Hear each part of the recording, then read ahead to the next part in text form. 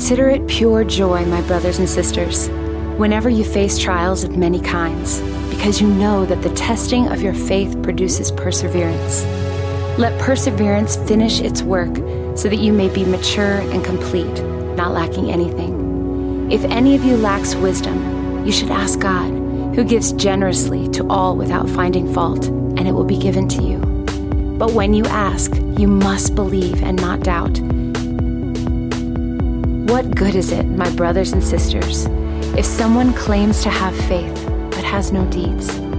Can such faith save them? Suppose a brother or a sister is without clothes and daily food. If one of you says to them, "Go in peace, keep warm and well fed," but does nothing about their physical needs, what good is it?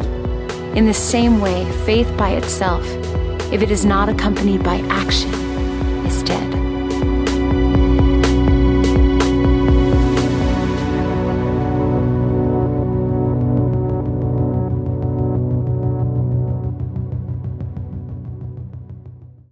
Good morning, Journey. We are in week number 3 in our series going through the book of James that we're calling our series Faith That Works. Because James has a theme that he tries to unpack throughout the whole of his book, and that's this. What does genuine faith look like? One of the ways that he answers that question is he says, genuine faith is a faith that works. Meaning that our faith actually works itself out in our life. It impacts day to day how we think, how we live. It impacts the world around you. James wants us to have a question kind of rattling around in the back of our mind as we're engaging in his letter. He wants us to be asking the question, is my faith genuine? Is it the real deal? Does my faith work in my life from day to day? This book's challenging. There's no other way to say it. This book is challenging.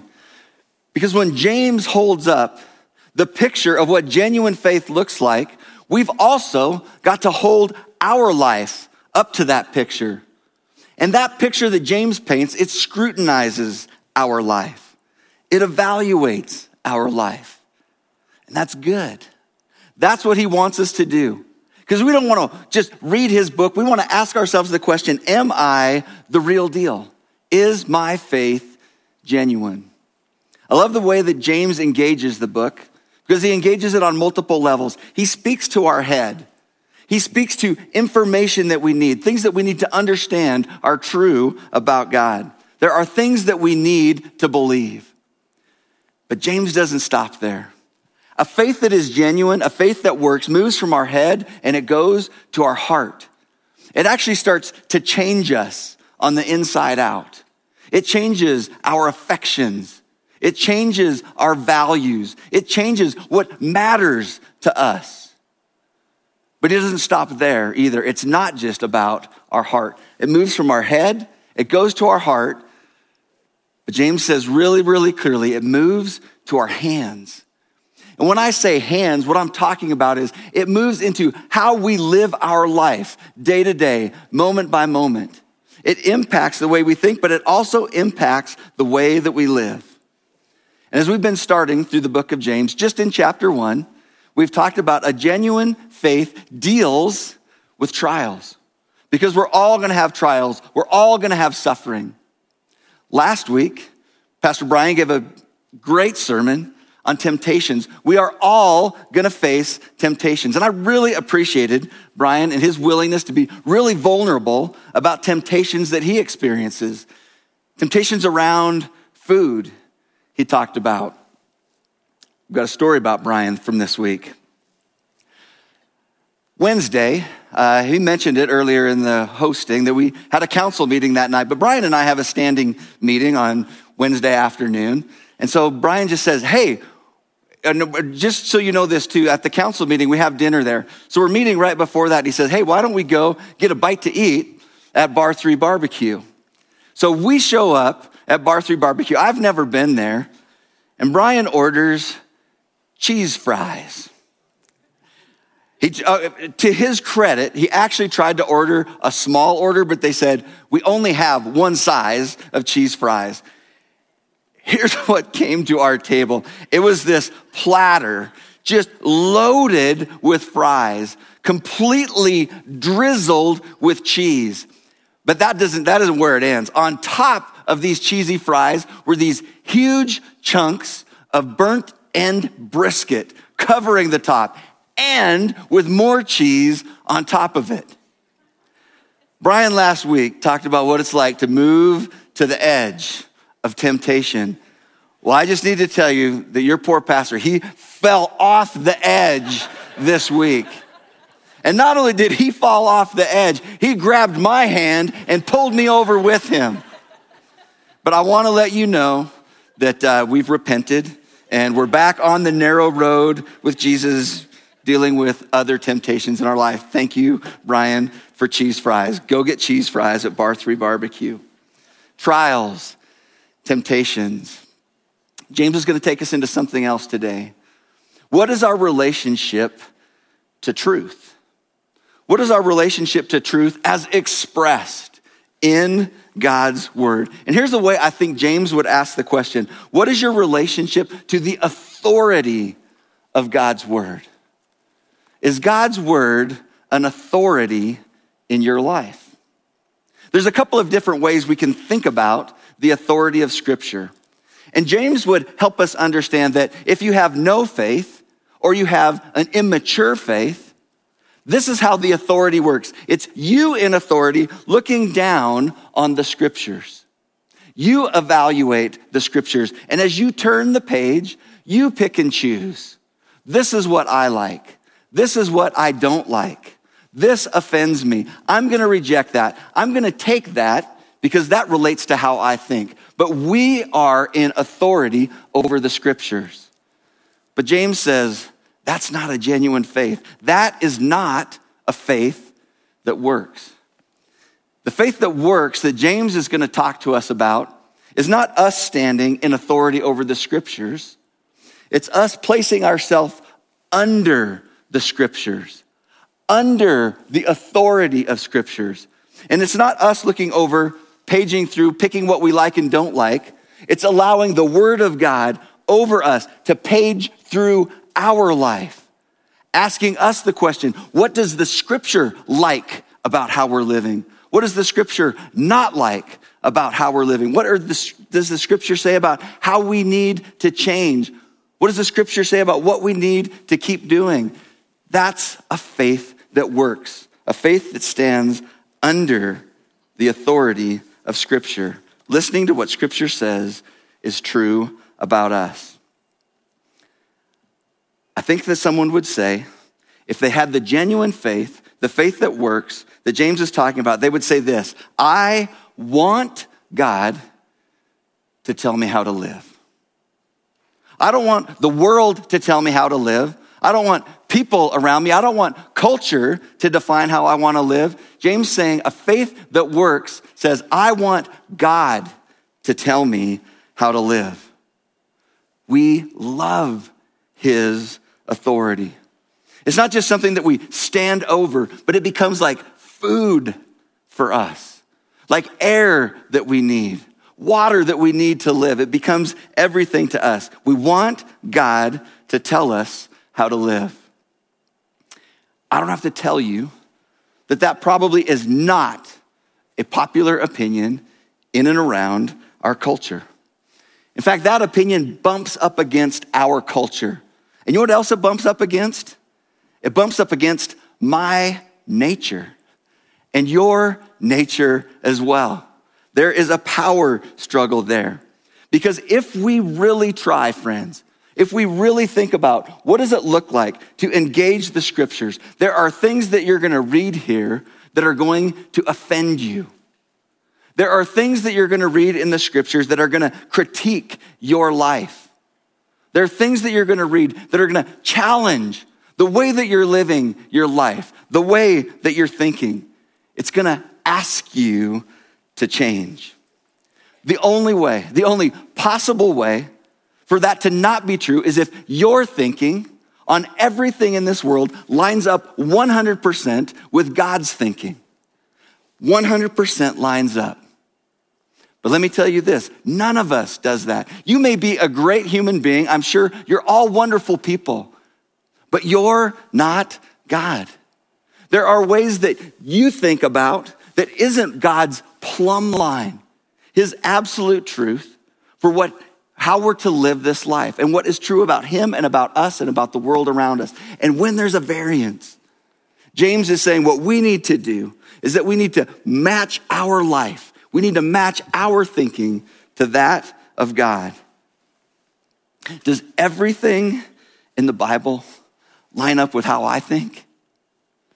No, absolutely it doesn't. But here's what I know. Here's a faith that works, is that when I come to that place where it doesn't line up, I know I'm wrong. God's not wrong, I'm wrong. I'm the one that needs to bend to him, not his word to me. Do I understand everything that I read in the scripture? No, I don't. There are things that are super challenging for me, but I know when I don't understand, it's not because there's something wrong with God. I've got to grow in my understanding of what it is that God wants to communicate to me. But even the things that I do know, there's plenty for me to apply to my life. I love the saying from Mark Twain. He said, it ain't the things in the Bible that I don't understand that bother me. It's the things in the Bible I do understand that bother me. What are we doing with the things that we know to be true in God's word? Are we doing anything with it? Are we applying that to our life? And that's where James is going to jump in with us in James chapter 1, starting in verse 22. I want us to think about 4 phrases in these handful of verses that will describe a genuine faith, a faith that works in how it responds to truth, to God's authority. James chapter 1, verse 22. Do not merely listen to the word and so deceive yourselves. Do what it says. Anyone who listens to the word but does not do what it says is like someone who looks at his face in a mirror and after looking at himself goes away and immediately forgets what he looks like. But whoever looks intently into the perfect law that gives freedom and continues in it, not forgetting what they have heard, but doing it, they will be blessed in what they do.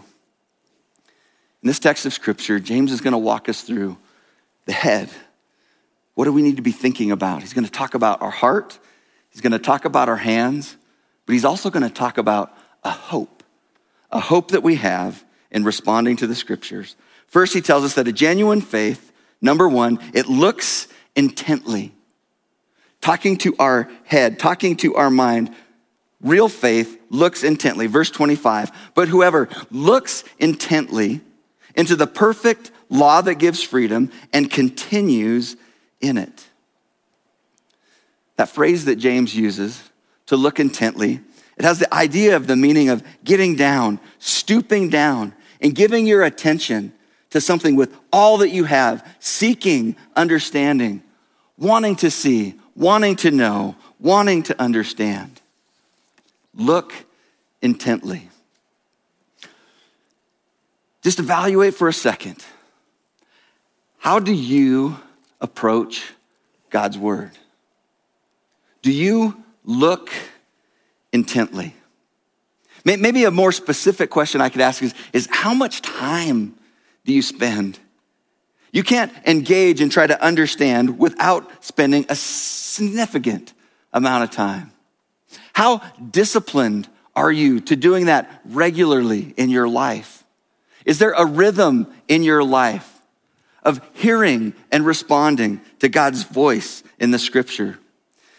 Are you systematic in any way? Are there ways that you're trying to engage all of scripture so that you know all the things that God has said? Are you looking intently? It's not that we just kind of stand back and do kind of a gloss over from 35,000 feet. James is saying we need to get in there. We need to ponder the things that God says in his word. We need to reflect on those things. We need to meditate on them, let them roll around in our mind, even memorizing his scriptures so that we have the opportunity for God to use those in and around our heart and life, even when we don't have our Bibles with us. We pray. When there's things that we don't understand, when there's things that we're curious about, we ask God to reveal that to us, and we ask him questions. God, help me understand. Do we look intently? Okay, I'm going to get really practical really fast. One of the things that we've been talking about and asking us to do as a congregation is the Journey Church reading plan. We just started it in the beginning of January. We're going to be reading through the New Testament together. I would love for you to join with us in that. You're not even that far behind.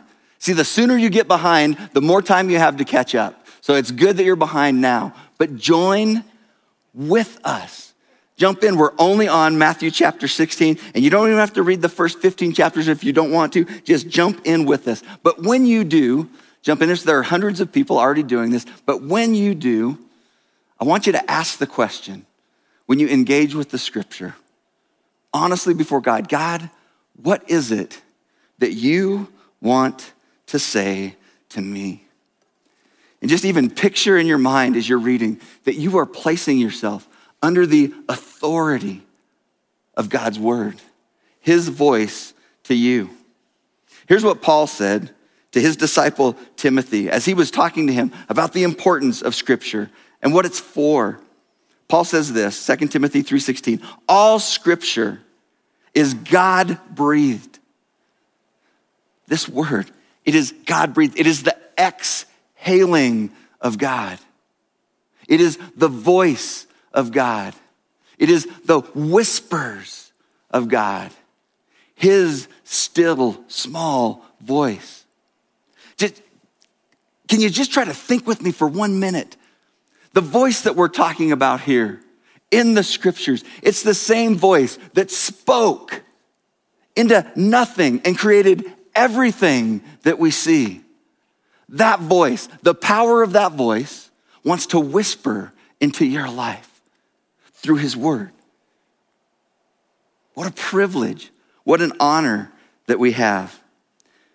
But as he continues, Paul talking to Timothy, he says there's things that God's voice is useful for. It's useful for teaching, rebuking, correcting, and training in righteousness, so the servant of God may be thoroughly equipped for every good work.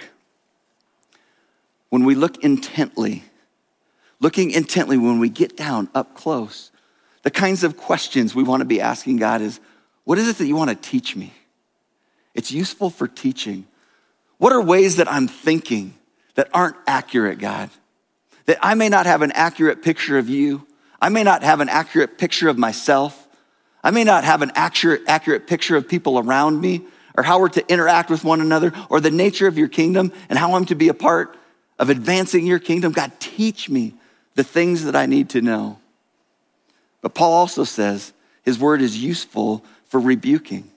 Because as Brian talked about last week with temptation, we have this propensity to continue to move to the edge, to move away from God and take our own path. The word of God can help rebuke us, turn us around. Stop, the word would say. Stop going in that direction. Turn around. But it's also useful for correcting. When we turn around, where do we need to go? How do we correct back to the path that God has for us? God's word is useful for that. And lastly, he says, training in righteousness. What are the things that I need to build into my life to keep me on that narrow path with Jesus? God's word shows us that. Teaching, rebuking, correcting, training in righteousness. God wants to speak to us. The second phrase that I love from James chapter 1 is someone looks at his face in a mirror. And here's where James is talking about the heart. When we hold up the mirror of our life, the word to our life, it shows us our heart. Verse 23, anyone who listens to the word but does not do what it says is like someone who looks at his face in a mirror, and after looking at himself, he goes away and immediately forgets what he looks like. We've all used mirrors for different things. As I get older, I like doing this way less. The things that I see are not always encouraging. Certain angles here kind of makes me look like I'm losing my hair a little bit. But when I look into this mirror shows me who I really am. There's no hiding from myself in this mirror. And I see the things that are wrong. I see this I noticed this at the 9 o'clock, this crazy eyebrow hair. I know, I need to pull it. Absolutely. I can watch and I can see these crazy hairs that grow out of the very top of my ears. There's something, I need to see that so I can do something about it. I can see places that I missed shaving. Holding up a mirror, it shows us who we really are. But a mirror like that only shows us what we look like on the outside.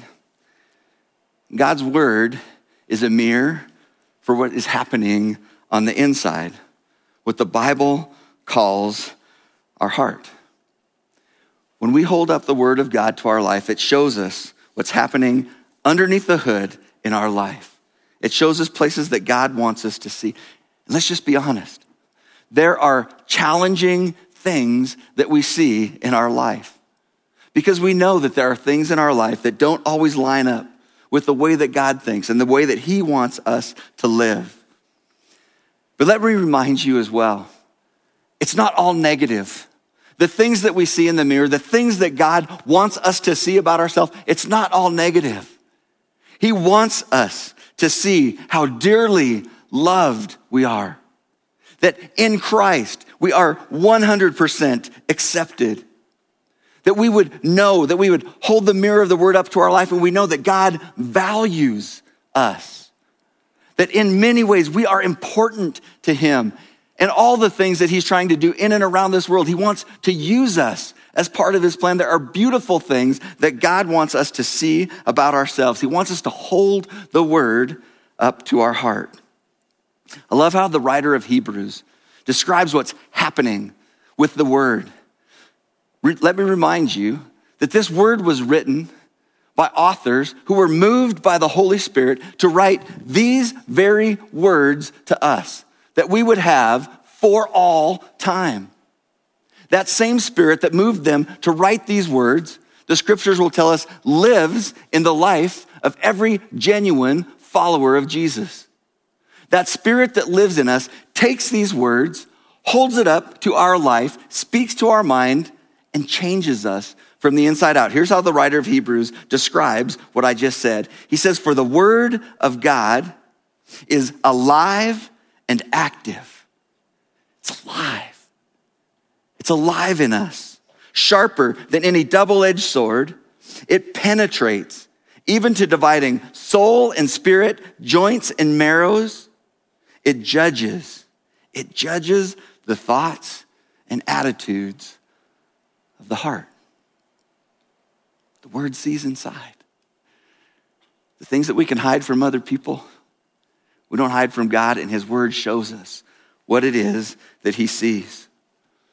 When we engage the word as an authority in our life, it will challenge us. It will provoke us. It will confront us. What the writer of Hebrews wants us to understand is that we don't just read the Bible because the Bible is alive. The Bible reads us and allows us to see what God wants us to know and show us who we really are. I love the quote from J.B. Phillips. He wrote a paraphrase translation of the Bible, and he said, doing that work with a Bible that is alive and active, he says it was like trying to rewire a house, but you couldn't turn off the electricity. It was just continually speaking into his life and to his heart. James would say the word will reveal our heart, but he would also say that's not enough. Genuine faith isn't just about what we think in our head. It's not just about our affections in our heart. It's about our hands. We need to do something. The third thing James says is do what it says. Do what the Bible says. Verse 22, It says, do not merely listen to the word and so deceive yourselves. Do what it says. I said earlier, one question that we ask when we approach the scriptures is, God, what do you want to say to me? A second question that I hope you hear me say this over and over and over again until Jesus takes me home. I'm going to keep saying it. The second question is, God, what do you want me to do? Not just what do you want me to hear, what do you want me to do? How do you want me to invest? How do you want me to apply the things that you've said to me? Because James gives this picture that sometimes we can hear what God wants and do absolutely nothing about it. And he gives kind of this silly example of a fool that they can see really clearly who they are, but they walk away from the mirror and instantly they don't remember who they are. It's like, I see myself and now I can't even pick myself out of a police lineup. He said, that's foolish. That is absolutely foolish. And he said, we can be deceived. We can actually be deceived. We can come here and we can listen to things taught. We can have an experience of some kind. Maybe we get confronted. Maybe we get encouraged. Maybe we're challenged. Maybe we get comforted. We have some kind of emotional experience and we walk away and think, that's enough. I had my religious experience. James is saying, no, absolutely not. It's not enough. Just simple information or even having our heart moved does not bring transformation. It's about when we actually apply the things that we're hearing from God. God, what is it that you want me to do? It's about obedience. Obedience brings transformation. Here's why I think this is becoming increasingly difficult in our culture. You are bombarded day by day, moment by moment, by thousands of messages. I was just kind of curious, so I actually looked it up on Google, and so it's true because I found it on the internet. But they said between 6,000 and 10,000 advertisements come across your mind in any given day. People are spending billions and billions of dollars trying to get you to do something with your money. But we have so many of those messages, we become conditioned not to respond to hardly any of them. Here's the problem. I think that same kind of thinking invades the church. We are exposed to so many messages, but if we don't actually apply them, we can become conditioned to saying it's okay just to hear things and to have an experience and never apply them to our life. We can just be happy to go to church. And as long as nothing is asked of me, as long as everything that is said to me accommodates me and how I already think about life and how I'm already living my life, everything is fine. And James says, no, that's not genuine faith. That is not a faith that works. Anytime, he said, that you see that your life is out of kilter with the truth of God's authority, we line our life up. We do something to align with him. I want to give you a challenge. Not that hard, not complicated, but I actually think it can be hard. I want you to do something. I want you to ask that simple question today. God, what is it that you want me to do? And here's why I want it to be a challenge. I don't want you to leave the parking lot today till you have an answer to that question. God, what do you want me to do?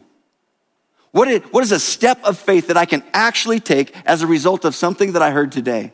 Don't leave the parking lot until you have an answer to that question. And if you're watching online, don't close your computer.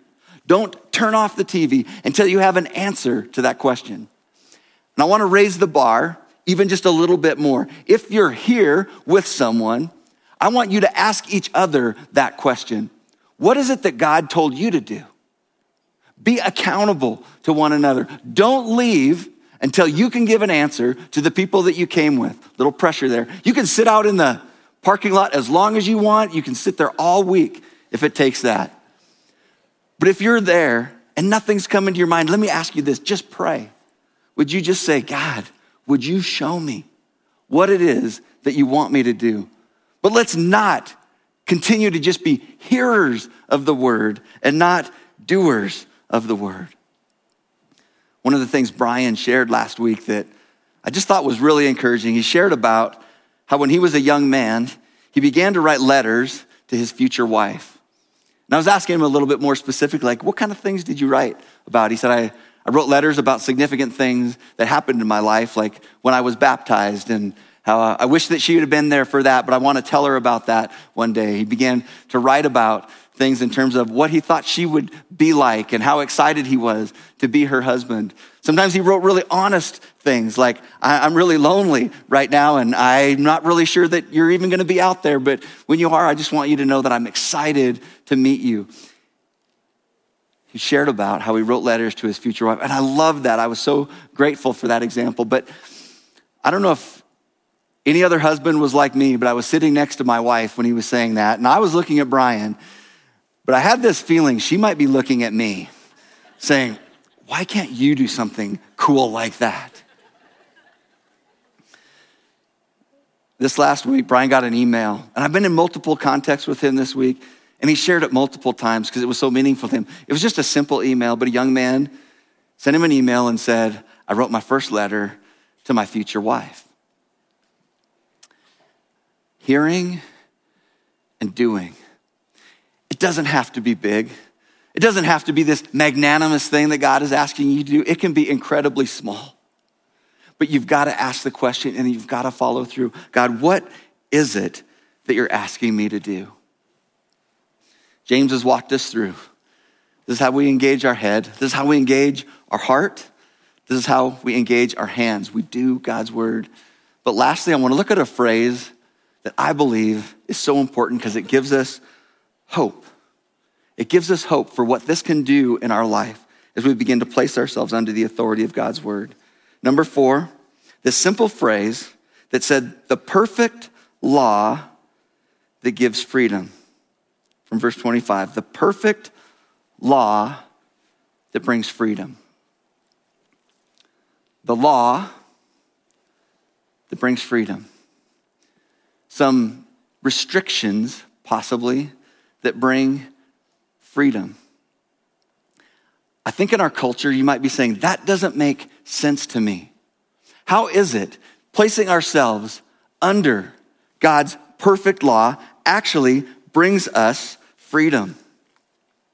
Because here's how we think about it in our Western culture, is that freedom is the absence of laws, the complete absence of restrictions. I can do anything I want, and that is complete freedom. That's not what the Bible is talking about when it's talking about freedom. Let me read this because I don't want to say it wrong, and I want you to hear it really clearly. In the Bible, real freedom is not the absence of any and every constraint, but rather the presence of the right kind of restraint. It's not the absence of restraint, it's the presence of the right kind of restraint. Let me try to explain this. You're a fish. You live in water. You are restrained by water. But you are also uniquely made with a gill system that is able to take oxygen out of the water and use that oxygen in your systems to keep you alive. But that water is a restraint. What if a fish said, I'm tired of these rules. I'm tired of this restraint. I want to live on the beach. I want to live in the sand. What if we took that fish out of the water, took it to the beach, and put it on the sand? It's not going to go well for that fish, is it? Freedom means that we live in a place and we live in an environment that we were made to flourish. Just like fish were made to flourish in the water, God made us to flourish in the context of obedience to his word, his will, his authority. It's how we're made. That's when we experience true life and genuine freedom. I've got another sacred text here, the owner's manual to my car.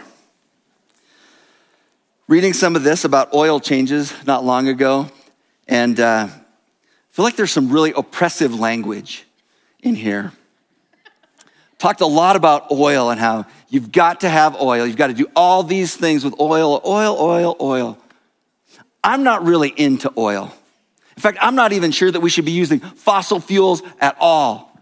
And here they are. They're so judgmental. They're so self-righteous. They're telling me what I need to do as it relates to oil. Their truth about oil is not my truth about oil. Does any of that sound familiar?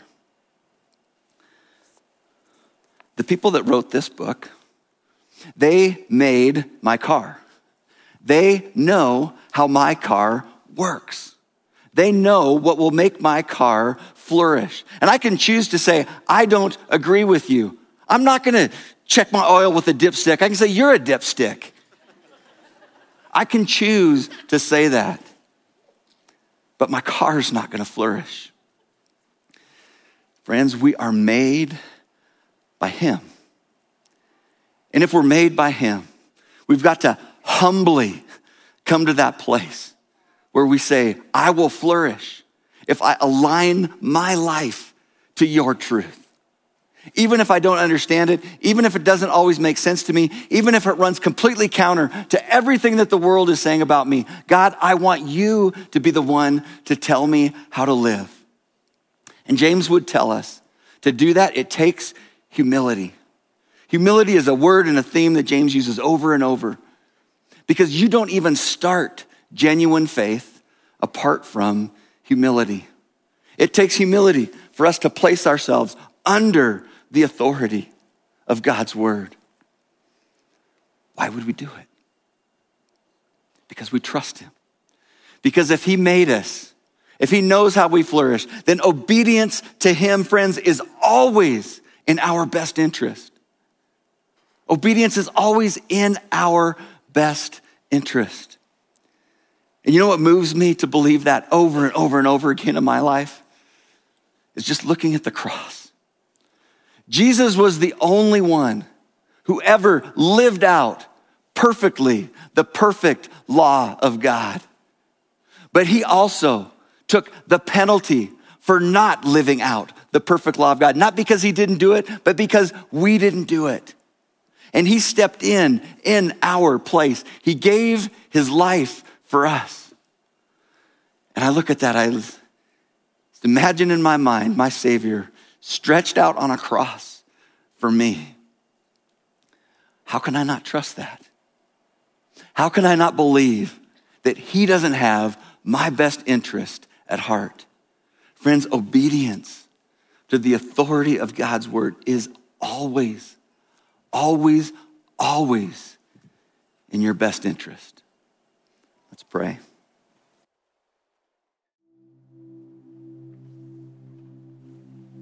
God, we humbly want to say to you,